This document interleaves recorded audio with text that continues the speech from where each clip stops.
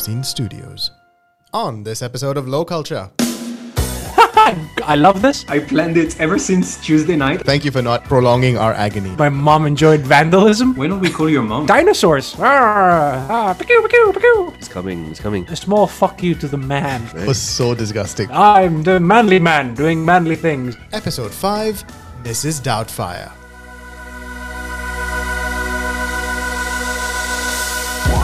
Hello and welcome to episode 5, the last episode before the finale of Low Culture. As always, we're joined by Daniel, Jester, and Kim, my good friends, my great friends who have stuck with me through this entire period.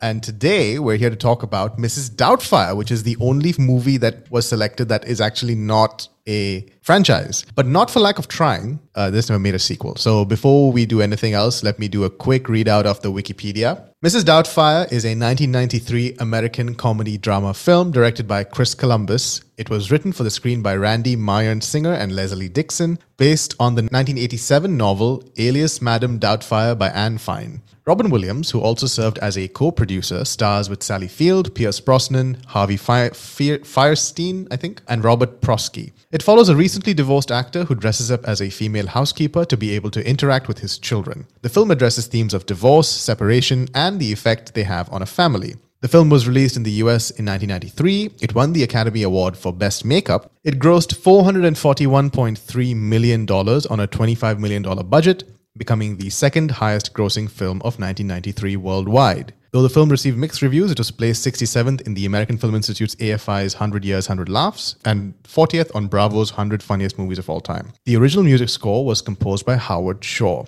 So if you're wondering which was the highest grossing film of 1993, it was Jurassic Park. There are a few things about this movie that is similar to a few of the other movies we've discussed. So of course, it came out in the same year as Jurassic Park. It was directed by Chris Columbus, who also directed Home Alone. I think that's it. Yeah, those are the two things. Yeah, no, there are kids in the movie, and they were also kids in Home Alone. And Jurassic And Park. Toy Story as well. Oh, wow. Only Lion King does not have kids.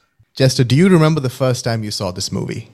I definitely do not remember the first time I watched this movie, but I did watch it on television in one of the Greek channels. I always loved Robin Williams. We had Aladdin in VHS back then, and it was the only actually Disney movie we had in English. So it had Robin Williams playing the genie, and I generally loved watching Robin Williams being silly as a kid. And I watched it at some point when I was like, I guess in the early 2000s, I want to say. So I was like, I don't know, 12, 13, which at the time, I really, really enjoyed it. I do remember my mom enjoying very much the scene where Robin Williams takes the Mercedes sign off of the front of the car. What a beautiful little car for Don Juan. So sad when that happens. I don't know why I have that in my head. Robin Williams doing that and my mom chuckling like, I love this. I don't know why that has been imprinted in my head as a child. My mom enjoyed vandalism. That's the funnest memory I had as a child watching this movie. Oh, what about you, Daniel? Do you have any memory of watching this for the first time? Yeah, I do, and I remember quite vividly, honestly, which is really rare. I remember it was on a Tuesday evening about 3 days ago. That's why I remember it so well. I had never seen it before. Oh my God. You know what? What's really the weirdest is that I was convinced that I had seen this movie. I really was convinced that I had seen this movie. If you had asked me a week ago, when I started playing the movie, I was like, that doesn't look familiar. Well, I must have seen it, I don't know, 20 plus years ago. And the more the movie progressed, the more I realized that I had never seen that movie. You really had me there, Daniel. When you said like it was Tuesday, I thought you were going to have a story about like how every Tuesday when you were young, you had like a specific karate class. So you remember coming back home from karate and your mom had VHS. I don't know why I had like very vivid story coming out of this. I know. I planned it ever since Tuesday night. I'm like, I'm going to present it in some way. But yeah, I didn't want the joke to be too long, so I went right away into it. Thank you for not prolonging sharing our agony. I appreciate it, Daniel. Yes. So, well, I'm glad you got to see the movie now, and I'm sure we'll discuss more about your thoughts about the movie. I guess watching it as an adult and not as a child. Kim, do you have any memories? Initially, I thought, unlike Daniel, that I had not seen the movie up to approximately the point when quite early on, he brings a petting zoo to the party. Are you aware that it's illegal to possess animals of a barnyard nature in a residential area, ma'am? What if you're married to one? We're also responding to a noise ordinance violation. Believe me, I'm going to respond myself. I'm awfully sorry about this. I'll get back. You ate my begonias! Good. Get out of my way. And when I was watching, the wife, Miranda, basically dress him down and explode at him. I was like, I've seen this before. And then for about 2 minutes, I actually kind of replayed that scene because I was like, have I seen this before? I was like, geez. And for a while, I thought it was just like me projecting all the time as my parents argued onto this, because honestly, that felt realistic. You have all the fun and I get whatever's left over. Oh, you chose the career, Miss I have no choices here, Daniel. I have no choices. Even when I try to do something fun, you have to do it 10 times bigger. I bring home a birthday cake and a few gifts. You bring home the goddamn San Diego Zoo. The energy that Miranda brought to that argument and the avoidance of that, I was like, is he me? Am I doing this? And then, no, I had seen it before. There were other scenes that I remember. I think that actually it was the face landing on the road scene that I was like, I have definitely seen this before. I just didn't remember parts of it.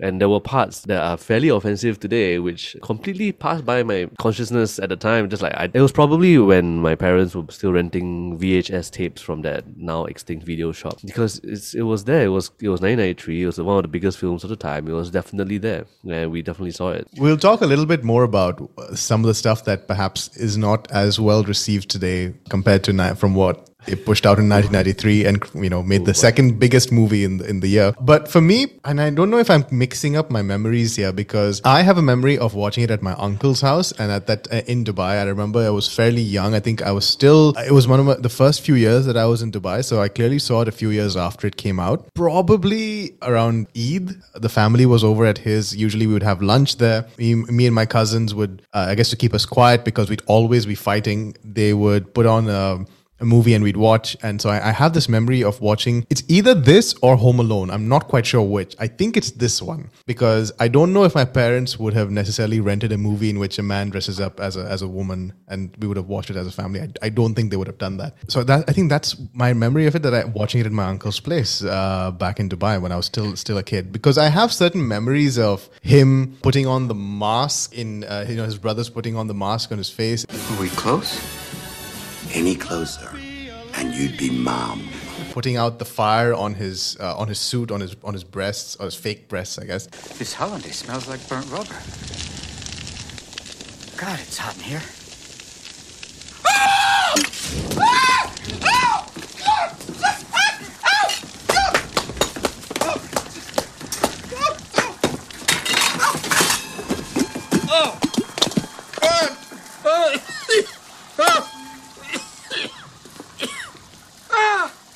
Look at this. My first day as a woman, I'm getting hot flashes. Even the point where he pulls up the Mercedes logo. So I have those memories in my head. So I definitely seen it before. But I think I saw it as a kid in my uncle's place. Yeah. I think unanimously then, this movie is not very memorable when you see it as a child.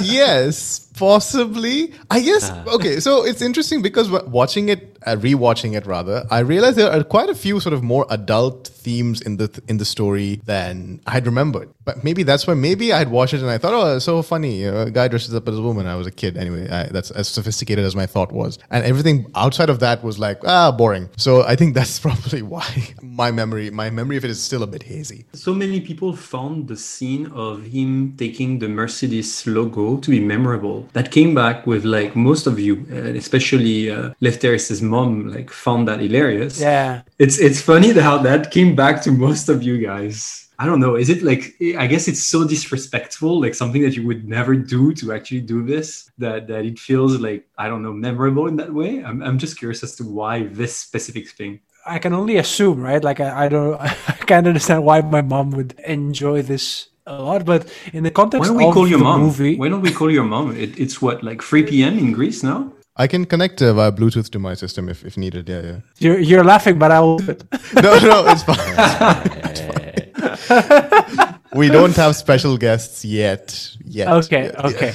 Anyway, the only thing I can assume is like through the course of the story in the movie, right? Kind of sympathize with the character of Robin Williams. I mean, at least that's what the movie wants you to do. Sympathize with Robin Williams. When you see the Mr. Perfect guy who seems kind of like, without actually, you have no idea about his background. And it seems like he kind of have not worked about for anything. He just like was born into money. He had everything. Has a nice car. He has a nice body. He has like money. You kind of like feel sorry for him. And I don't know, out of spite and like, yeah. And it's not like a actual damage to the car because nothing happens to the car. You could just like go and put it back. It's not a big deal. Just a small fuck you to the man, quote unquote.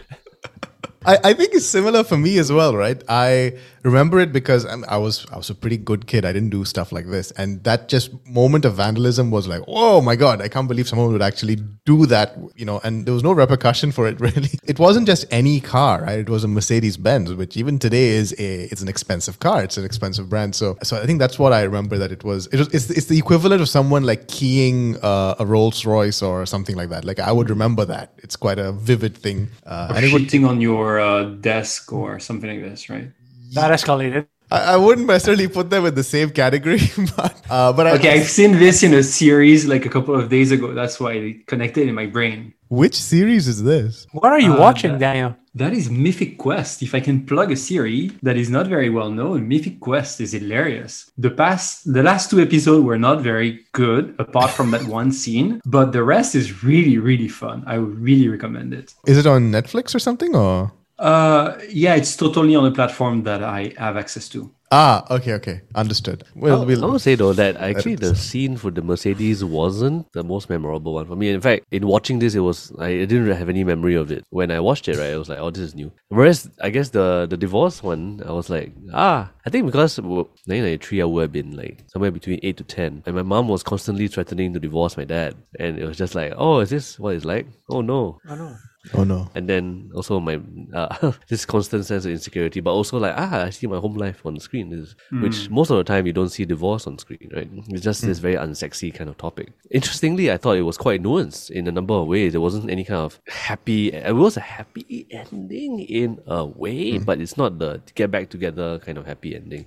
And so it was actually, other than the things which didn't age well, which I'm sure we'll get to sooner rather than later, it was a fairly interesting movie, right? It's quite complex, nuanced, and it dealt with a lot of the issues that it was raising with some sensitivity. So I want to get back to that, Kim, but just something that you mentioned about the fact that at the end of the movie, they don't end up back together. The Robin Williams and Sally Fields character, they don't end up back together. I remember actually watching an Indian version of this movie in the late 90s because it was made by a very, very famous South Indian superstar. But the movie was then released in Hindi, which is not a South Indian language. And in that, it was a very similar story, right? He and his wife divorce, but they have only one kid. And then he becomes a live-in helper, kind of, and he comes dressed as a woman. But if I'm not mistaken, I think by the end of the movie, again, because it was a Bollywood film and there were many songs, I think they get back together because I guess there's certain sort of cultural norms that they had to adhere to,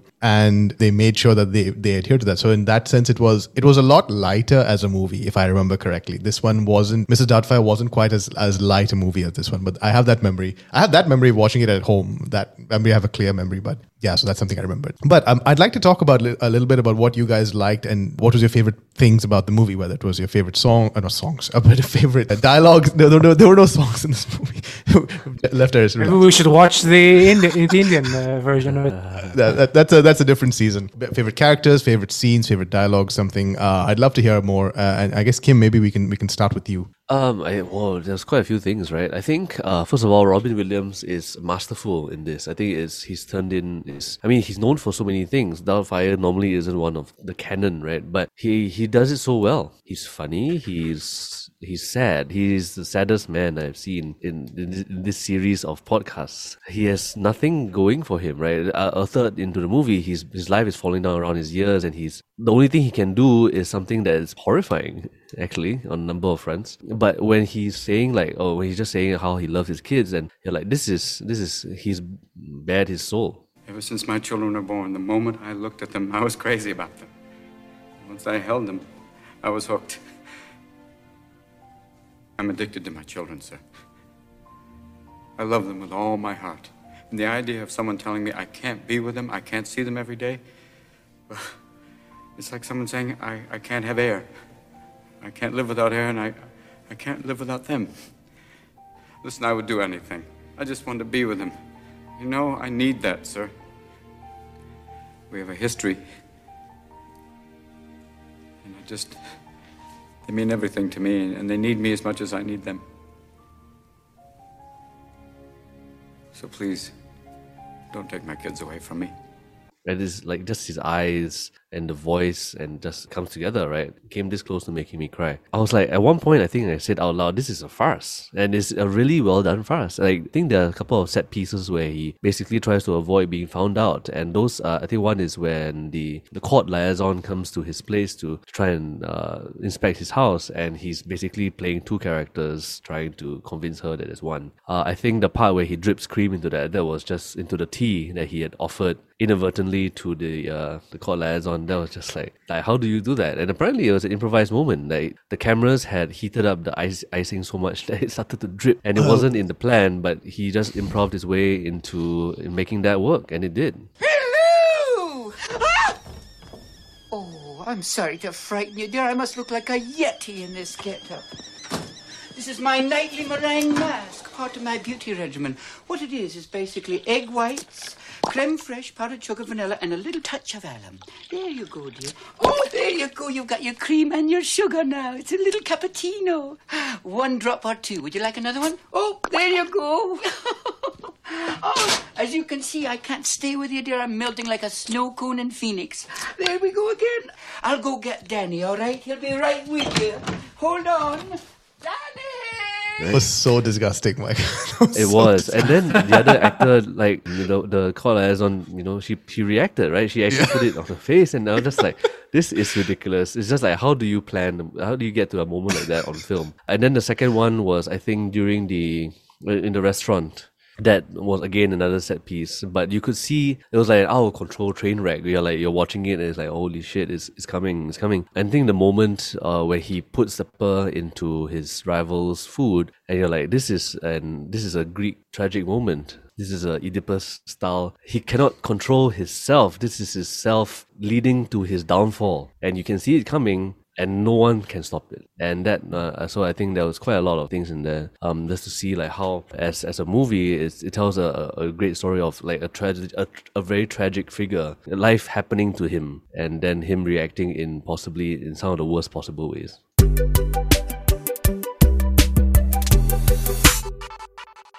Oh, Daniel, I have so many questions about science. Do you have any answers for me? Where can I find answers about science? Sorry, I don't have any answers, but I know someone who does. Who's that? Well, that's Lefteris. He has a wonderful podcast called Lefteris Asks Science. What's that about, Daniel? Tell me more. He goes and meets scientists and he asks them questions about why, how, and what is it that they do, and why do they love doing what they do, and what do they discover? That's really focused. Where can I find out more about this excellent podcast? You should simply go to lefterisasks.com, and there you will find all the information about his podcast, including his past around 20 episodes, and you will learn from things like how do bonobos or some other types of chimps, I forgot which ones, behave in the forest, as well as things about black metal, as well as a Japanese scientist telling a very interesting story. Oh, those are all questions I had this week. Thanks, Daniel. Lefterisasks.com.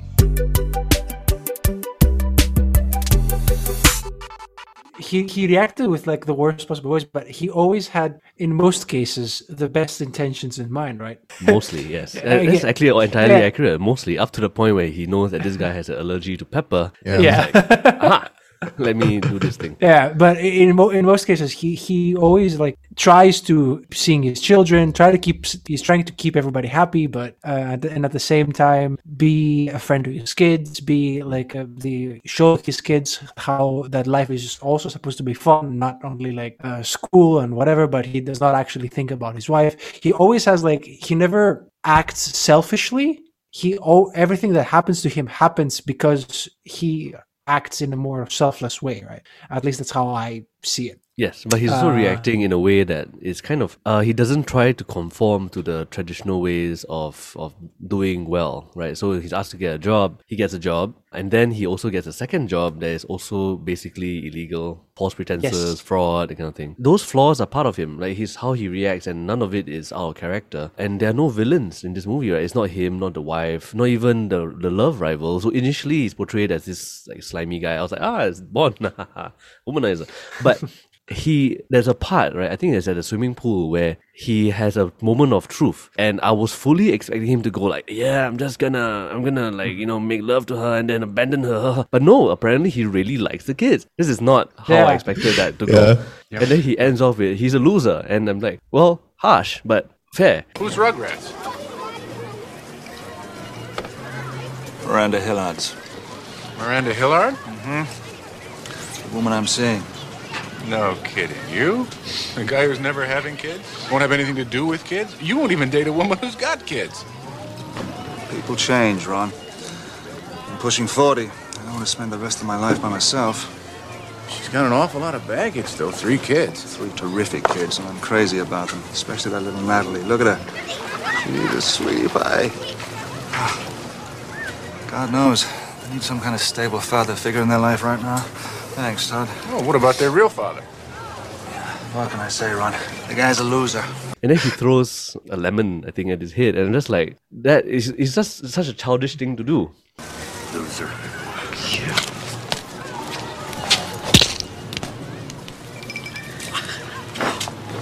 Oh, sir! I saw it! Some angry member of the kitchen staff. Did you not tip them? Oh, the terrorists, they ran that way. It was a run by fruiting. And also possibly he would have found out and whatnot, and just like foolish and childish and also very loud. I guess he hit a microphone or something. It was like crunch. In that moment of like, oh, that sounded not like a lime. That sounded like a stone hitting a rock. Yeah. But none of it is bad. It's like evil or anything. There's no clear cut villain, and Robin Williams' character Daniel, he's just not doing that well. Like he's called a loser, and then the next thing he does is like the most childish thing, which is also okay. Yeah, he acts super naively. What's his downfall, right? Is that yes, which is why I think it's a fairly, like, in some ways it's a tragedy of what is happening to him. And I guess not in the classic sense where he dies and everyone around him dies, because that would be a very different Mrs. Doubtfire. But in a small, I guess, dramatic sense, like the bad things that happen to him are because of flaws in his character that he cannot control. Perhaps I had a slightly different interpretation of Robin Williams' character in the film. Definitely very sympathetic. Definitely someone who are rooting for. Like you said, there are no villains in the movie. Even his wife, his long-suffering wife, she's trying to do the best she can, and in many ways she's taken on responsibilities that should ideally be shared between her and her husband, right? In a, I guess, more equal partnership. And even Pierce Brosnan, even as inappropriate as Mrs. Doubtfire is with him, he always invites her to the pool, to the dinner. Like she's always invited, and he's doing his best to befriend her and the entire family because he knows that she is important to the rest of the family. I don't know. I wouldn't necessarily agree with that he does things with the best intentions. I think he has one intention, which is that he loves his kids very, very much, and he's willing to do whatever it takes to be with them, even if it means hurting other people. I think that to me was how I interpreted his character. And definitely he's flawed, and maybe he reacts in certain ways that is not ideal. I think oftentimes his not mistakes, but his actions, often other people have to bear the brunt of it and often have to do a lot of in the beginning of the movie, his wife helps to clean up the house. Exactly. So it's when he's called a loser, I thought Yeah, that is, in a way, I can understand why. It's a harsh assessment, but it's also fairly accurate, at least how we would judge a father to be, or a person in a marriage, or etc. So, yeah, but he was still my favorite bit of the whole movie. Like, Robin Williams was my most favorite thing of the whole movie. And I mean, it's interesting that you mentioned that Mrs. Doubtfire is probably not remembered as part of the Robin Williams canon. I would disagree with that. I think it's actually a fairly big part of his canon. For me personally, anyway, I think there are two roles, which is Genie in Aladdin and Mrs. Doubtfire, that I always recognize as part of. Dead Poets or no, not so much. No. But he was my favorite, and there were parts of the movie where they just let him go. Right, he was doing voices, and they just let him do voices, and it had nothing to add to the story. And we were just watching Robin Williams be Robin Williams like 2 or 3 times. It's fun, it's hilarious, and we know we're just watching the camera or the director say, hey, we're going to focus on you for a few minutes. You do what you need to do, and we'll edit it together. And it's just fun to see that, especially, now that unfortunately we can't see him do that anymore. New stuff. That specific character in the hands of a lesser actor would have come across as being very much a jerk and someone undeserving. But I think because Robin Williams played it the way he did, he came across as much more sympathetic, and you are rooting for him, even though you recognize that he's flawed and you recognize that it's work being a friend to him, being in a relationship with him. Even his brother also is helping him as much as he can, right? Robin Williams always had that quality to him, even in his comedic roles or anything. When he had to switch, he would always manage to find the redeemable quality of the character he was playing, or like the good aspect of the character he was playing. And he would always portray it so well, and it was so sincerely. And that would just make the character that he was playing extremely funny because it's Robin Williams, but at the same time very sincere and relatable in a sense. So what was your favorite part of the movie then, Left Terrace? I said it yesterday, on Monday when I watched it again, and I remember it when I was a child. So there's a scene, my favorite scene from the whole thing is a very small scene that flies under the radar. So there's a point where when he's at his normal job and he's packing tape or whatever it is that he's doing, when everybody's not there, and he goes to the studio and he sees the dinosaurs on the table. The entertainment value of just for himself, there is nobody else as far as he knows. He just so that he can entertain himself, he goes on the table and he starts performing. It's a Dinosaurus line! Da da da da da da da da! And please welcome the King! Dun dun dun! Dun dun dun! Dun dun dun! It's a dinner show! Dun dun dun! Hey, where you from? Thank you, I'm gonna make you lunch. Thank you very much. Thank you! Alright. But ladies and gentlemen, put your claws together. Please welcome James Brontosaurus! Bum bum bum bum bum! I eat wood, dinner, dinner, dinner, dinner. It tastes good, dinner, dinner, dinner, dinner. No meat, big feet. I eat wood, boom, boom, boom, boom. Ow! Oh, I got to help myself. Can't go on. I'm going extinct. Oh, thank you, James. But right now, it's time for the Raptor Rap.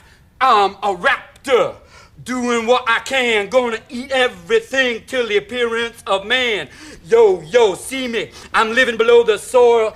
I'll be back, but I'm coming as oil. And then later, like, Mr. Lundy sees him and he says, oh, this is very funny. Let's get the show or whatever. I'm bored at work. I need to do something so that I can feel better and do something and to entertain myself. I love that so much. I do that all the fucking time. I'm a very constantly moving person, as you all know, because we've played together on stage. I'm moving all the fucking time. So where I just need to find ways to entertain myself, right? And like that bit, like it reminds me of that a lot. I'm bored at work. I'm packing tape into fucking boxes. Ooh, look at the dinosaurs! It's just amazing. Daniel, as the one person who saw this movie as an adult, what was your favorite bit or part of the movie? I think I like those two moments where he has to pretend that he's two people at the same time. The stakes and the way it's executed is just fun. And the way he keeps on justifying everything that happens. So he sits at the wrong table, dressed as Mrs. Doubtfire, and he finds a reason to justify it, etc. That reminded me so much of improv in that way. It's like, you've said something that you were not supposed to say or to do. Well, just justify your way out of it, and that will just work. And I thought, okay, that's just brilliant. So obviously, I guess this part was scripted, but it worked so well. I was like, oh, how is he gonna get out of that? Can I help you, man? Oh, sorry I'm late, but after all those scotches, I had to piss like a racehorse. Daniel? Yeah? Why in God's name are you dressed like a woman?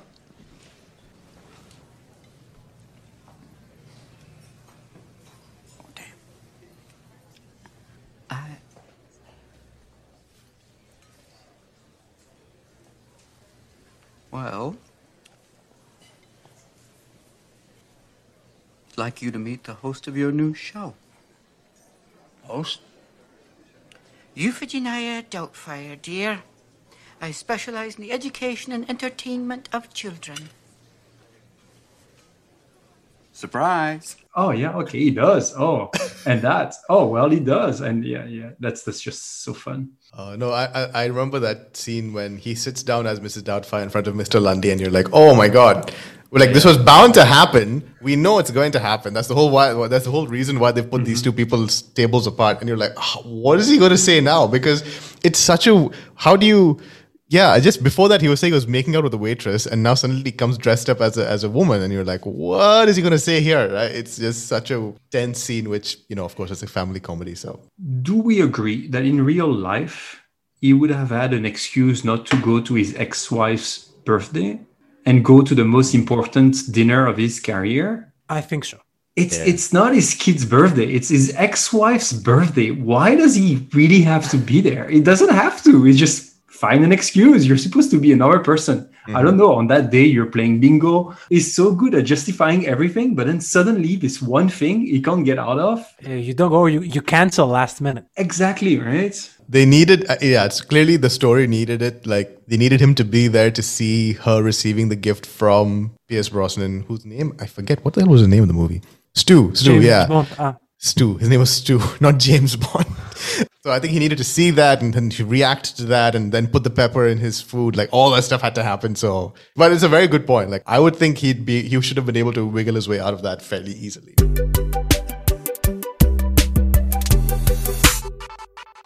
Oh, Daniel, my life is so boring. I wish I could trust people more. I wish I could let go of failure more. I wish I could have more fun in Singapore. Can you help? Have you tried improv? Improv? What's that? Actually, one thing you could do is listen to Geniuses, Poet and Artist, which is a podcast started by Kim from the Improv Company. And he talks to a broad range of improvisers in the community here. Wow, that sounds like fun. What are some of the things that they discuss on the podcast? Well, they've discussed many different things, from improv to why do they like improv to how do they use improv in their life, as well as Manchester United. That sounds like an electric combination, Daniel. Thank you. You've changed my life.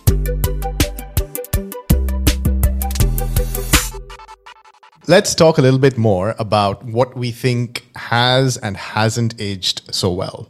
And I think there's quite a bit that we can unpack here, and I don't want this to become too much of an intellectual discussion, but let's see what we're comfortable with. So I know, Kim, you had some thoughts about this, so I'd love for you to share. Oh, geez. I mean, it was, I guess the word transphobia was generally like this coming every time someone said, it's a man who is a woman. And that happened like multiple times throughout the movie. I mean, that was the whole premise, right? And I was like, okay, well, that's one thing. And at the very end, there's this one completely unnecessary joke about Pakistanis running convenience stores in England. Yeah. And what language is spoken? And I was like, oh. Yeah. It's like, what? They didn't need to do that. Do you know what language they speak in England? Pakistani. Oh, that's right, Kovacs. In many stores they do. But we'll get into that tomorrow, boys and girls. There is no language as Pakistani, just FYI. Yes. And then everyone's like, oh yeah. And it's like, that's not even, like, that's your response? Just, oh yeah. It's like, what? Just, okay, you got transphobia the whole movie. All right, it's 1993. Sure, okay, we can see that. And you know what? Pakistanis. Like, what? What? Why? And I suspect that was just an improv thing, right? Like, he just made it up and they was like, that's funny, let's leave it in. And now it's part of Mrs. Doubtfire, right? Just an added... Yeah. it's like the final 3 minutes of the movie or something. Add a dash of racism in. No problem. I guess it's not really a dash, right? There's even a scene, right, where he drops his face, and for some reason, 2 Korean kids are there. And why? Why did they make that decision to have 2 Korean kids? And they don't do anything that specifically, they just kind of laugh and look dumb. It adds nothing to the scene. It could be one kid laughing, any kid. So I think that, and I guess just the general transphobia, right? At every scene in multiple toilets, right? Where I guess given how the debate over transgender rights has gone in the US, right? Where there's a whole straw man about, oh, you are going to let men who become women so that they can go into female toilets. And then he does this the whole time, and you're like, okay, well, if someone released this movie today, they would be said this would be quite a tasteless thing. I guess in 1993, they didn't have that whole context around it, and it was totally fine. Like at the time, as a kid, I would be like, haha, man, woman, man who is woman, boobies. But now it has not aged well. There's one scene where I get all of the things, the scenes that Kim mentioned, and very transphobic, but because movie has to movie, let's just say that for the sake of argument, you let them pass. There's the scene where his kid figures out that he's a guy, and then when he realizes that it's his dad, and then he doesn't even want to hug him or like high five or touch him. You don't really like wearing that stuff, do you, Dad? Well, some of it's comfortable. No. It's a pain in the padded ass. This is not a way of life. It's just a job. I don't go to old lady bars or anything like that after work, you know? It's the only way I could see you guys every day. Who did this? Uncle Frank and Aunt Jack. Oh.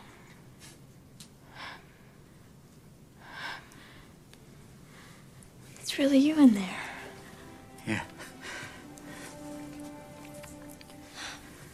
Just a mask. And this is a bodysuit. I didn't have any operations or anything. It's good. Yeah. Hi. Oh, hey. Sorry I scared you. Come here, Chris. No, it's okay. I get it. I just, don't want to hug you or anything. Not just yet. It's cool. It's a guy thing.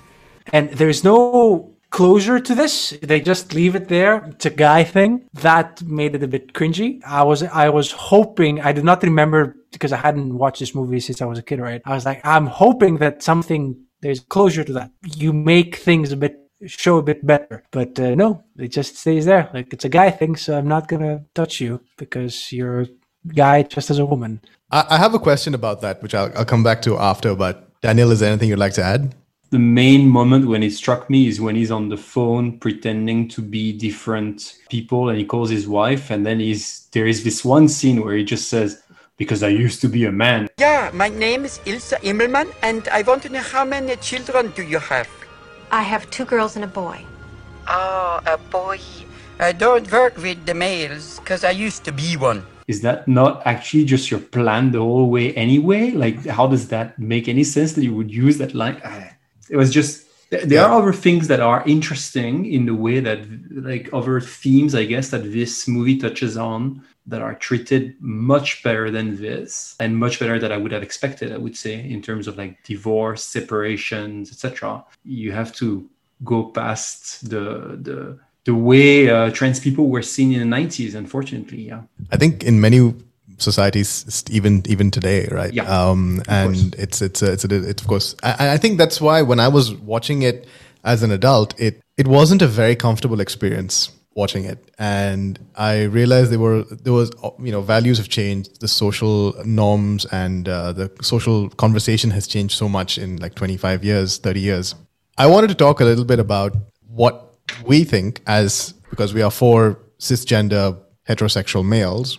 I wanted to get your thoughts on what you think this movie says about masculinity, right? There are a couple of things that the movie does, which is interesting. Like, the tone is a bit inconsistent about some of these things, right? So, for example, the phone call where he says, I don't look after boys because I used to be one, something along those lines, which felt like why would you even put that in? It felt like very, very random and very wrong, right? Then, because when he's, as Jester said, when he's revealed as the father, the daughter reacts very differently. She comes in and she hugs him and she's like, "Oh my God, I can't believe you're there, Dad." And the son reacts very differently. And the father goes, "It's a guy thing."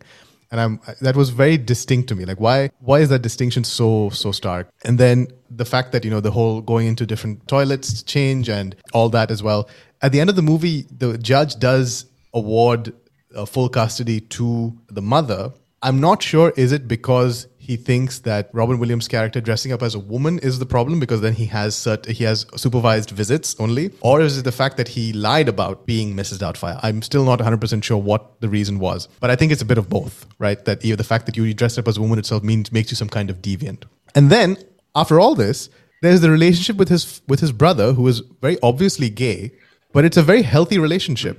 And it's interesting that they decided to make his brother gay. He could have been a sister, could have been a straight man, but they went for the choice to make his brother gay and then have a very loving, healthy, helpful relationship. That was also unique to see in a movie at that age, like they're having such a positive relationship and reaction or interaction with even he's still talking to his mother. Like, it's very clearly everyone's happy and they're very in a happy family. Daniel, in the movie. His name was Daniel.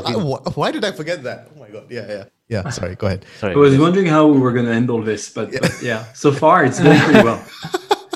Sorry. Oh, wow. Daniel and Miranda, the main characters in the movie whose names are repeated a billion times. Yes.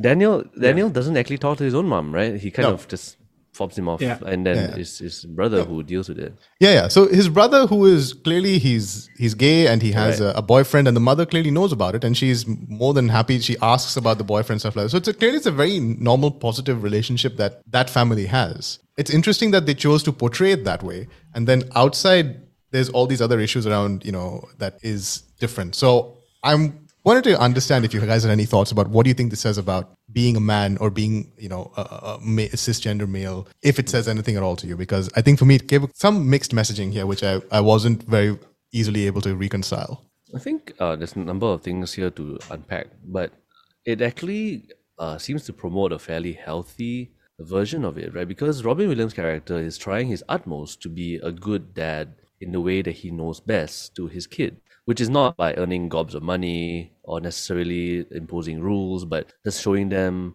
love and affection and trying to make them happy. And he displays this is his through line to his entire thing. All the dumb shit he does is basically to try and make his kids happy, to spend time with them, which is really a fairly healthy way of looking at fatherhood. And then even in terms of masculinity, right, the guy thing and whatnot, that's kind of, he's contrasted with that. Like, who are the male characters here? His son, his rival, his brother, and his lover / husband, possibly. I'm not sure because it's not explicitly stated, I think, but he's referred to as Aunt Jack at one point, which is such an interesting little, it was just a little like, boop, and it's dropped and not commented. Like, I was like, Aunt Jack, do you do that to people? Like, do a gay couple? And I was like, And then the moment passed. But it's fairly healthy, right? There's no point where he postures or whatnot. Even the male character, his rival, is portrayed as a reasonably healthy male figure who is trying to do the best for this woman that he's seeing. He calls Daniel a loser behind his back, but he's not entirely wrong. He doesn't really know Daniel, right? So he has only heard stories of Daniel from Miranda. So I guess he wouldn't have heard the good things since they're separated. So it's logical that he had heard stories that he's a loser. Yes. And I mean, there are other points too, right? Like, I think Miranda, while Mrs. Doubtfire, Euphigenia, is speaking to Miranda about her sex life. And then Miranda goes, Daniel's okay. I hope you don't mind me being a tad rude, but how was he? On a scale of 1 to 10. Oh, well, that part was always okay. Just okay. But then she doesn't go on about it. She was like, it's okay. There were other things that I loved about him. That ties into the whole masculinity and, like, I guess, like how a relationship goes and what's the traditional male role in a family, because clearly he's not the breadwinner, he's not the rule setter, he's just the fun dude, right? Who's trying to love his kids. And we know that is true insofar as we can tell from his actions throughout the entire movie. So I think it's quite an interesting take on masculinity in when it comes to like that male role and like how masculinity is portrayed in these movies. When it comes to Robin Williams always kind of had a very fluid presence in most of his movies, right? He was never, I don't remember him ever being, I'm the manly man doing manly things. I will save everybody because I have the most hairs in my chest, which is true also. Yes. He was a hairy dude, man. Yeah. Which he embraced. Yes. In most of the movies that I remember, I might be forgetting a couple of movies, obviously, but in most of the movies that I remember, Robin Williams, he always was the poster boy for the non-conforming male figure in any situation. And Mrs. Doubtfire, again, because he had his brother, had a partner, they were gay. In that sense, to be pretty clear, it is as progressive as Disney is in 2020. You rarely have a blockbuster movie, the second biggest movie of the year, with main characters being gay. You always had like secondary characters being gay, or two people. The biggest example that I've had is in the Rise of Skywalker. There's finally a gay couple in the Star Wars universe, but it's like two people in the background. They kiss for a second. Nobody else sees them. Sorry, not in Singapore. I didn't see any gay couple in Singapore. Did you see any? I just never saw the movie.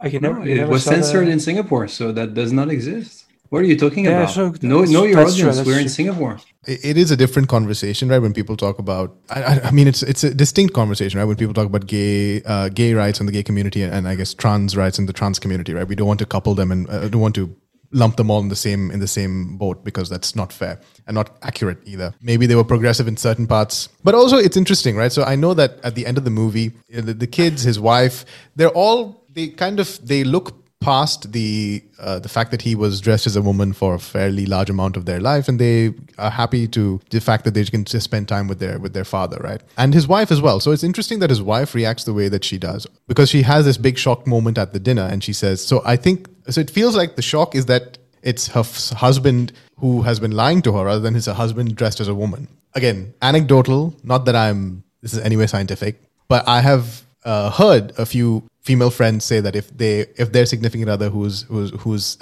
would be male and cisgender and heterosexual would dress maybe more femininely, they would be uncomfortable with it. So it's interesting that even her reaction, I think, to that also is quite progressive in a way, that they kind of look past and they're like, oh, they see the fact that he was doing it to be a good father and to spend time with his kids, right? That was the only thing. It's an interesting choice.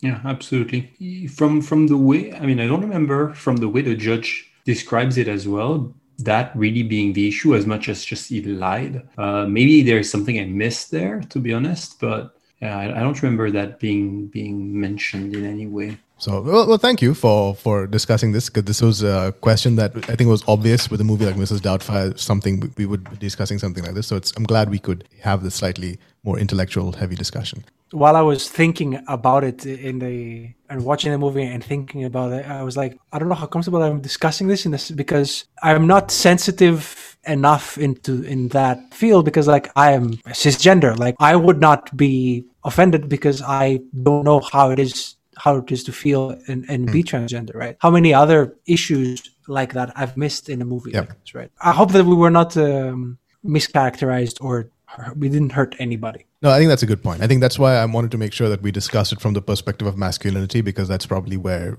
we have some experience, I guess, in that. Because that's how we are viewed in society. That's kind of how we identify ourselves as well. Definitely, we're not experts in other aspects of the film, but in our own amateurish, limited knowledge way, this is what we'll discuss. I mean, happy to have people correct us, happy to have people share, happy to have people listen, really. That's the main issue.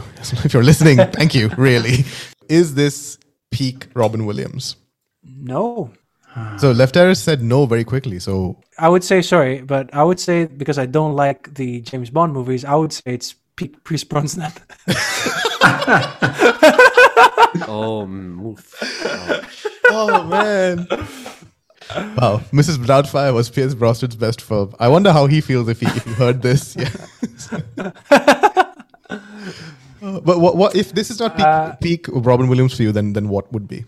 I really loved him in Good Will Hunting and Good Morning Vietnam. Ooh, that was good. Like, Good Morning Vietnam was one of the movies that enforced the idea in my head that I wanted to do radio when I grew up, when I watched as a kid. Kim, Daniel, Is this peak Robin Williams for you?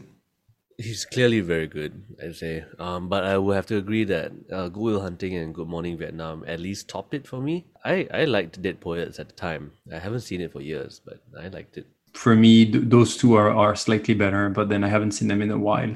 But they're definitely better. No one said Aladdin. I'm so disappointed. For me, like, this is not peak Robin Williams, but for me, peak Robin Williams is Aladdin. Genie Aladdin, that is. Is it? Can you really compare it in terms of a performance of an actor? It's almost a different genre to a certain extent, right? Yes. So I don't know. And again, this is not the point of this particular episode, but why I would say Aladdin as peak Robin Williams is because he is not the main character there, but that's all that everyone remembers. It's kind of like Johnny Depp in Pirates, because he was not supposed to be the main character. And everyone's like, oh my God, Jack Sparrow, like after. So like, for me, that's like, wow, he just had such a huge influence on that film. We loved this movie. He's done really well. I think we all agree, but it's not his peak for any one of us. But I want to ask, which movie do you think is peak Chris Columbus? This is the second movie we did for him in this series, right? Yes. I personally think this movie is a better movie than Home Alone. I would agree. Yeah. From the point of view of a director, yes. You mean? I would go with Home Alone, I think. I think just so much of it in this movie is carried by Robin Williams.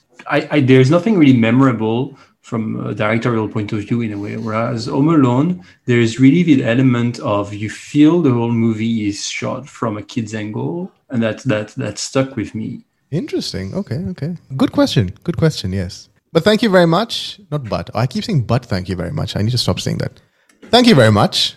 Thanks, Kim. Thanks, Jester. Thanks, Daniel. Of course, we have one episode left in season 1, which is going to be a little bit different. We're going to have some honorable mentions of films we have not discussed in season 1. And I'd love to get your personal opinions about the movies that you grew up with loving. I assumed we all love these movies. Clearly, some of us haven't even seen Mrs. Doubtfire before, but that's okay. We still love you, Daniel. And we're also going to have a little bit of voting leading up to it. There are a couple of categories I have in my head. I'd love to get your anonymous votes for it, or at least I can see what you voted. And then I'll announce some of the winners next week. And then we'll see what that means. And we can have a discussion around that, and hopefully that'll be entertaining. Sorry. Is that for us four, or are you talking to the audience? No. It's us four. I'm very yeah. Oh, okay. There's no audience. Yeah. Have an audience if you don't know. That's why I was so confused. No. Jester, this is not the People's Choice Award. This is the Academy who are voting. That's what it is. For this podcast, yes, we are the Academy. Why not? Thank you so much once again, and we'll see you next week for our final episode of the season. Bye. And that's a wrap for episode 5. Thank you so much for listening all the way through this episode and for listening all the way through this season. We have one more episode for this first season of Low Culture, because it seems to be a podcast all about my favorite movies, and that was not the intention. So let's try and correct that in the final episode. So we'll see you next time for episode 6 of Low Culture, the season finale.